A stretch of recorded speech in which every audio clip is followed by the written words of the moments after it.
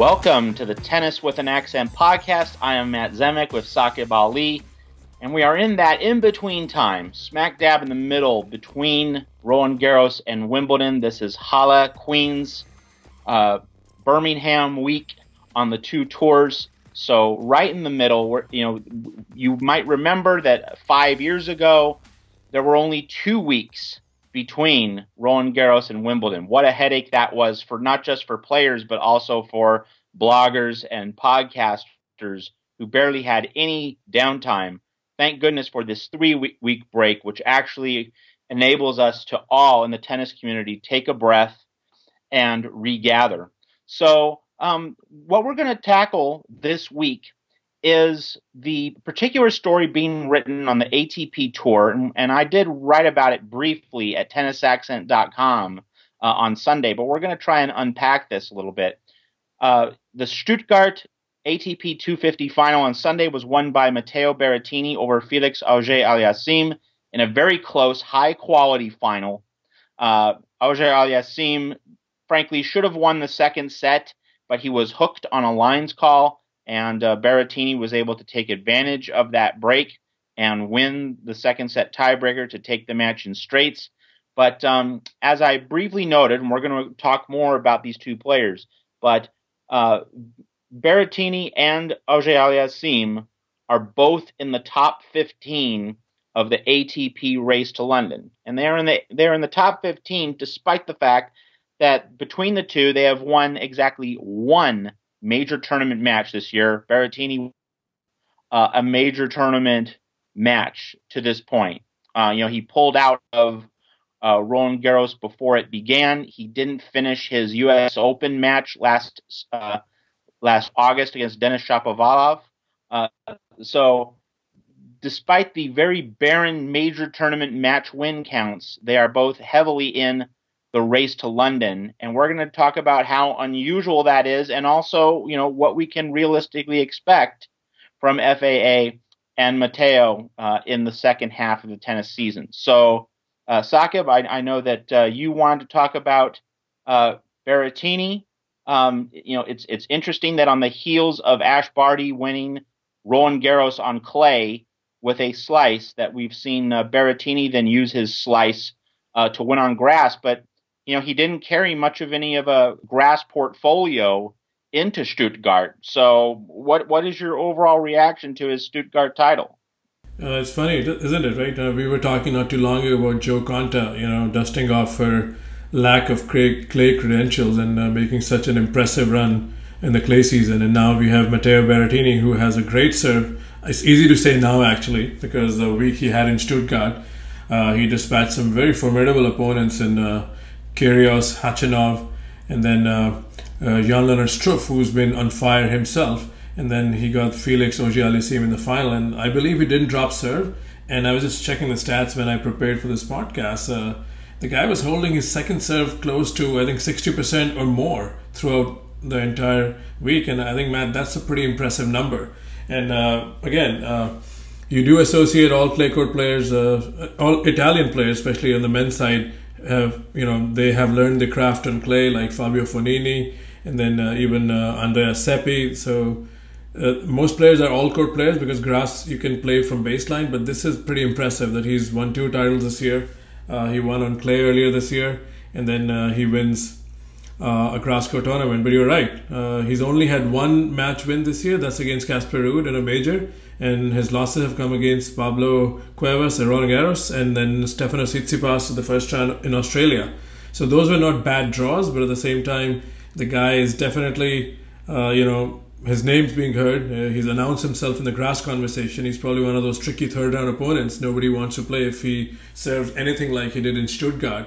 So yeah, that's something, that's not the norm in the Federer-Nadal era or Djokovic era, where most of the points come through majors of the top players, but this is one way of doing and boosting your ranks by doing really well on the tour. And the tour is, at least I maintain, it's a 46-45 week calendar, and not everybody is going to get all the points from the big ones. So I know you have spoken about this. So what stands out for you for Berrettini before you start talking about Felix?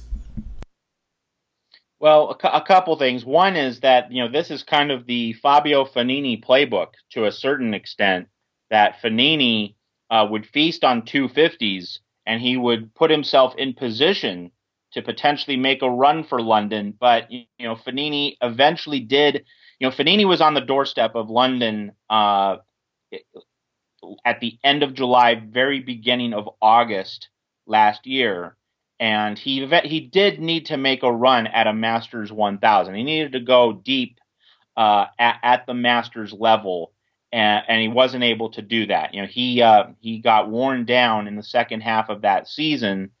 So one would think initially that both Berrettini and Felix are going to have to make at least another Masters semifinal or two and make at least a fourth round, if not a quarterfinal at a major, if they're going to actually get to London. But with that having been said, we have to remind ourselves that the ATP Tour, from players 6 through 30, roughly, after you get past the top 5 and then you go, through the rest of the top 30, basically through the number of players seeded at a Grand Slam tournament, when you get through those 25, 28 players or so, there's just been so much stagnation on tour, so many players failing to gain traction. And, Juan Martín del Potro, who made the U.S. Open final last year, so he's going to be defending points in the second half of this season. You're going to have a few other guys also carrying some large point burdens. I mean, John Isner at Wimbledon, if he's even able to play, that's one example. And then, of course, you have Kevin Anderson defending his finalist points at Wimbledon. He's just coming back from a long injury layoff. If he is rusty, which is entirely possible, if not probable, and he sheds 800 points, we could see a situation where, even if Felix and Berrettini don't light it up in the second half of the season, if they can still pick off 250s and 500s, they could still be very, very close to the cut line for Wimbledon when we get into October. Yes, they probably will need to make a Masters semi, if not a Masters final, and they'll need to make a fourth round at a major.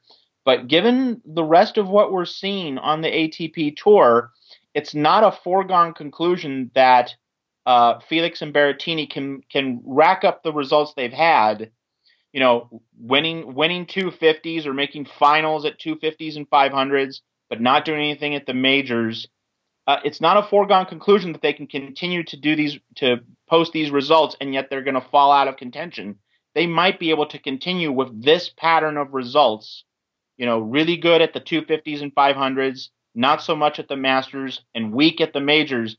They could still be in it if Anderson, Delpo, and the other players that we've mentioned, shed 600, 700, 800 points at the bigger tournaments with everything that they're defending. So, that is just the complicated and in many ways contradictory world of the ATP that we face. It's just not a very linear world once you get past the top four, really the top four. You could also say Zverev in the top 5, but really Zverev is kind of an enigma in his own right this season. So it really is a mysterious place.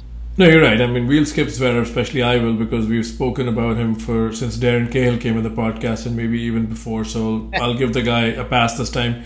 But I think you are onto something very interesting here. But just because I'm a student of the '90s, and like yourself, we recall a lot of those moments from the men's game.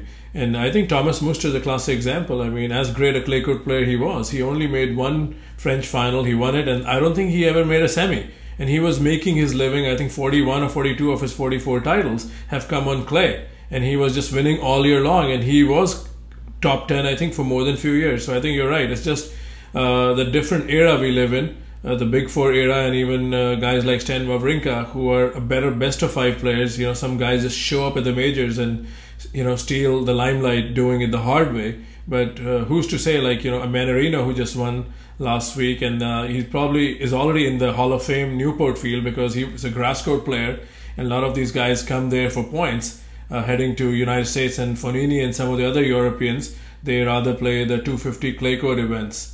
So let me ask you something else based on what you said on the current scenario. So would you rather have a Berrettini or a Felix who haven't won a match in a major, combined maybe one match, making that road to London a possibility? Or would you like a Luca Pui, won 5 matches at a major and then probably hasn't won 4 matches all year long? So which path is, I know one is a greener path and, a path that draws more limelight, and best of 5 is majors.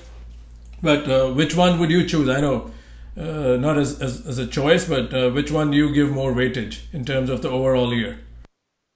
If the vast majority of your points in the race to London or just in a season in general come from one event, that reinforces the idea that tournament was an aberration. And not trying to take anything away from Pui's run, because he played some really, really quality tennis in Melbourne. But nevertheless, if I had to make a preference for which path I'd want to get to London, or at least to be in contention for London in October, I'd rather be winning smaller tournaments or going deep in smaller tournaments on a consistent basis, because that means that my game is not only consistent, but to use a particular turn of phrase, it would show that my game travels, meaning that my game can carry over from one surface and one set of conditions to another. That's a really good sign of having a durable, well-rounded game. Felix in particular, even more than Berrettini. Felix had made the Masters semi in Miami. He had his stellar South American clay swing in Rio. And then he also has now made a final on grass. So, that versatility and that consistency, that augurs well for Auger-Aliassime. So being able to have your game translate to clay and hard court and grass all in the same season, that is a very encouraging trajectory and something which shows a robust quality to one's game, whereas Pui is living in purely in terms of the race points on his showing in Melbourne. So I would personally prefer FAA's flight plan to Pui's. All right, so I know sometime I deviate, and I'm going to further deviate, and this is, I think, a conversation I'm enjoying, and I want to hear more of your views. And this, again, whoever's listening, we do plan some of this, but a lot of this is just on the go, and Matt just, keeps, hitting them away. So Matt, I don't know if you remember, and maybe I'm hallucinating, wasn't there a time, like I think in the late 90s or early 2000s, that if you won a major, you would qualify for the Masters or the year end? Because I remember in 2008 when Marat Safin won the Australian Open, his ranking was slipping, and I clearly remember, because I followed the guy very keenly, I clearly remember reading somewhere that if he didn't have knee surgery, he would have qualified. Even if he was ranked in the top 13 or 15, he would have qualified. Do you remember that rule, or is it just I'm maybe confusing something? And then there's a question in there. Would you like that rule if someone wins a major and is pretty much a no-show? Because winning major is not easy. So I know it's like a 2-tier question. Would you fancy that rule? Okay, you won a major and you get a free pass to London because it's a major. Yeah. I don't know what the deeper history of that is, going back 15, 20, 25 years, but I know that with Marin Cilic winning the U.S. Open in 2014, I believe that rule came up, and I do believe that rule is in place, that as long as you meet a relatively modest rankings threshold, I think it's top 20, I'm not absolutely sure, but I think that if you do win a major and your ranking is reasonable, that you do get in. So I think we're living under those circumstances right now, and I think that's a good rule because it honors the weight and the enormity of a major championship, which I think is entirely appropriate. So I think we covered it very interesting, I think, based on your article, and this is an interesting scenario, and hopefully whoever listens can weigh in, because what these guys are doing is not the normal way of building the rank, at least what the superstars have done, but then a lot of players make their living at the 250. So any word on Mannarino? Keep, resurrecting his name in the conversation. I mean, this guy is, not your typical French guy. Doesn't have too much flair, but I've seen him I've seen him at majors live, and he's been just destroyed by Djokovic and Raonic. Those are my memories. But this guy, a couple of years ago, I think he made a run again to top 20, if I'm not mistaken. And now he's again he's won a title. I mean, you have to give him kudos, no matter if it's a 250, because there are guys like Julian Benneteau and so many others who haven't won a title. So your thoughts on Adrian Mannarino?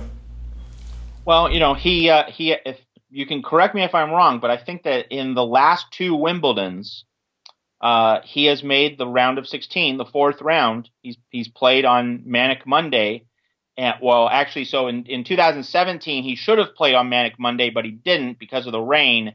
And Wimbledon did not reschedule or reassign his match to center court under the lights against Djokovic. But he made the round of 16 each of the last 2 years at Wimbledon, lost to Djokovic in 2017, lost to Federer in 2018.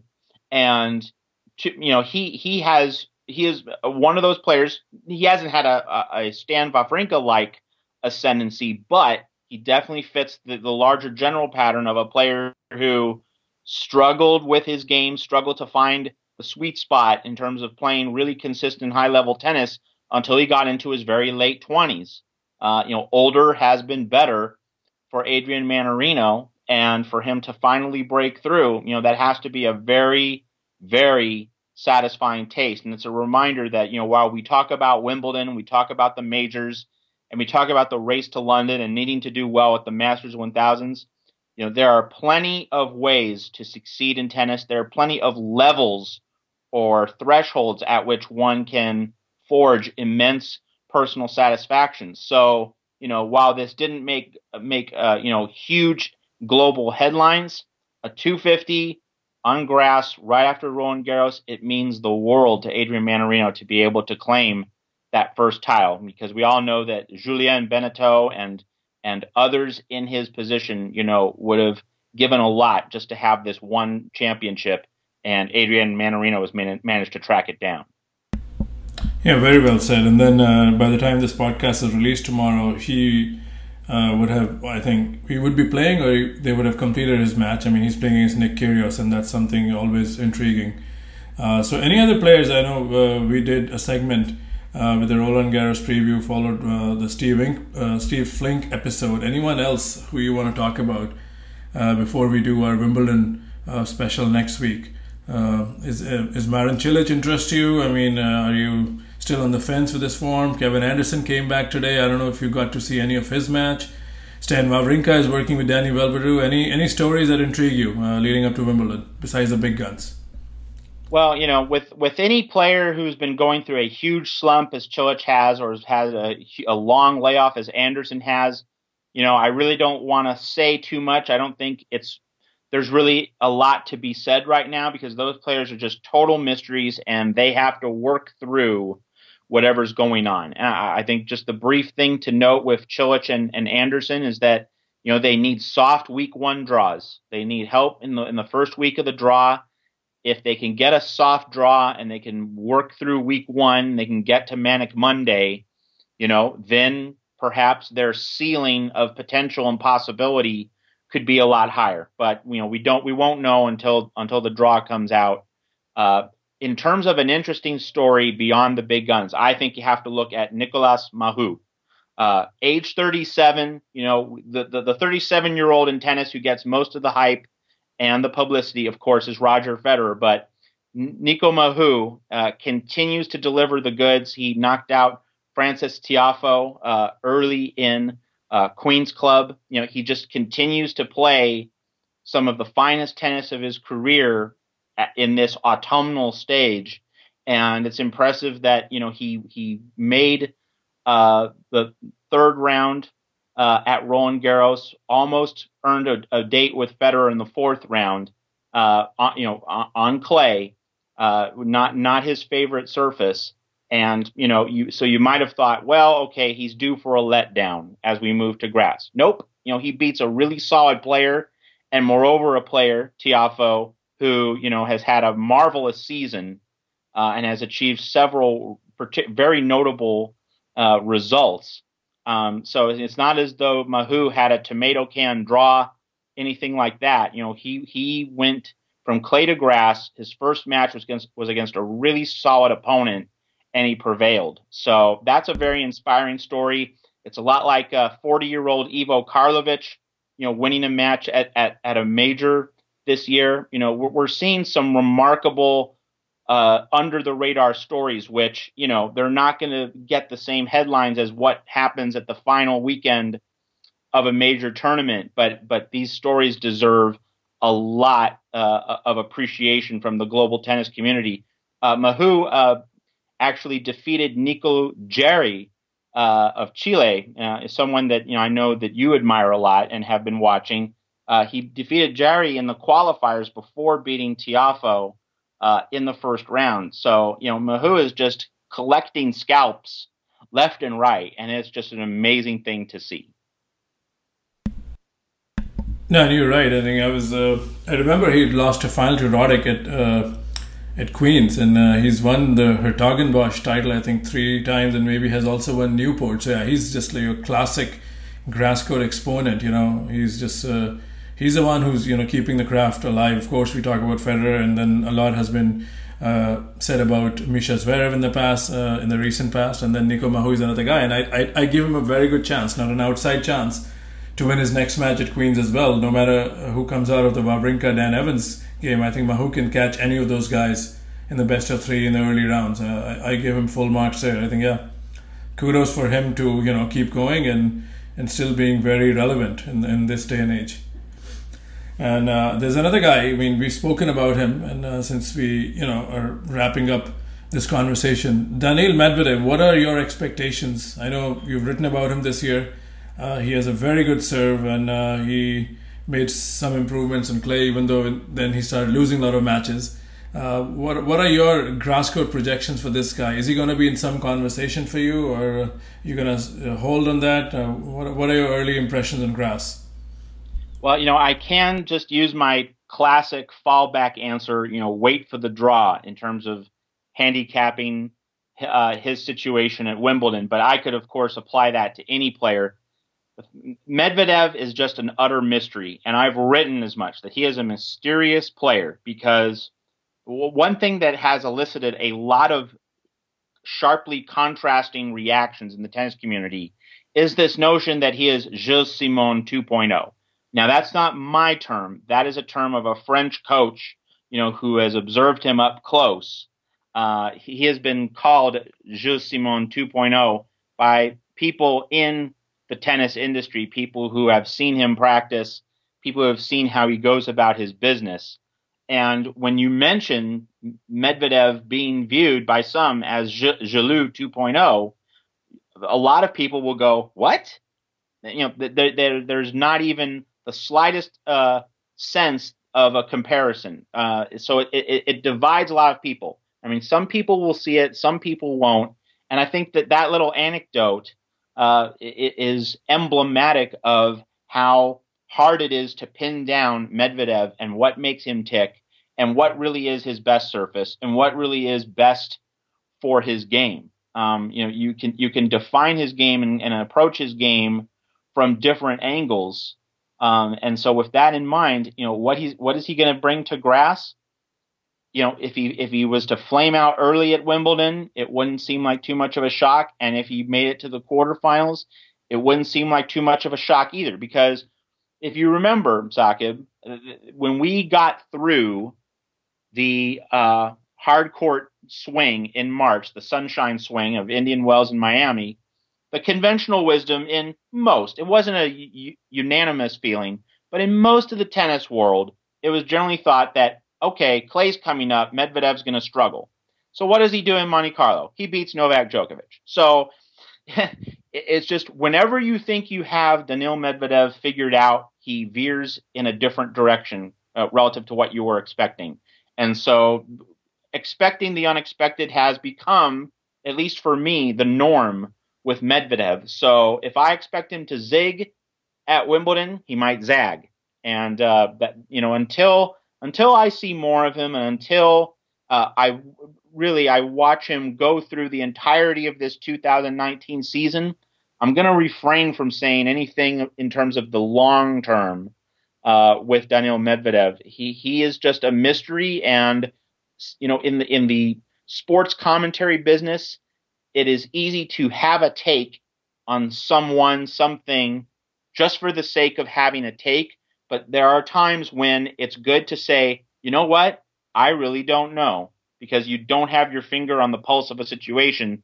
That's my view with Medvedev right now. For a second, I thought you were talking about a certain Australian player you don't like to talk about, but okay, this was still Medvedev. It applies to him too. All right, so I think on that note, this will be a short episode and we'll wrap this up. But me and Matt urge you, whoever has been listening, share these episodes with your friends. And if you've hit the subscribe button, please drop in a review. And if you've just listening, on the browser, go and hit subscribe on iTunes. That'll just help the podcast grow. I know we've changed homes a few times, but there's a lot of loyalty, I think, which we know exists out there. So just please, if you can take a minute out and just go and hit the subscribe button. Matt, you want to add something before we wrap this up? Yeah, just on that particular note, that if you had listened to this podcast through our previous host at Radio Influence, just a reminder that we've changed the specific RSS feed, and that's through Red Circle, and we have new RSS feeds at Stitcher and also Apple Podcasts. So the URL, the link, is different from what it was in the past. So if you're having trouble finding us, if you're having trouble finding our RSS feed, get Saqib on Twitter at SAQIBA, get me on Twitter, MZEM as in Michael, EK, or get either of us at our Twitter handle, @accent_tennis. We'll be happy to straighten that out with you. And I would also just say that, subscribing and rating and reviewing, at least subscribing and giving us a rating on Apple Podcasts, takes just a couple minutes. But how that helps us is it improves our placement on various web pages so that we become more visible. We get listed higher on various rankings for sports and recreation podcasts or tennis podcasts, or all of the above. Just taking those 3, 4, 5 minutes to subscribe and rate on Apple Podcasts, it means a lot. It means a lot to every podcaster. So just doing that is how you can contribute to Tennis with an Accent without having to give us money. If you can just do that, that's a great gift to Saqib and myself. Yeah, and once again, thanks for tuning into these podcasts. We'll be back next week with a Wimbledon special, and hopefully that'll be an engaging listen. Bye for now from Saqib and Matt.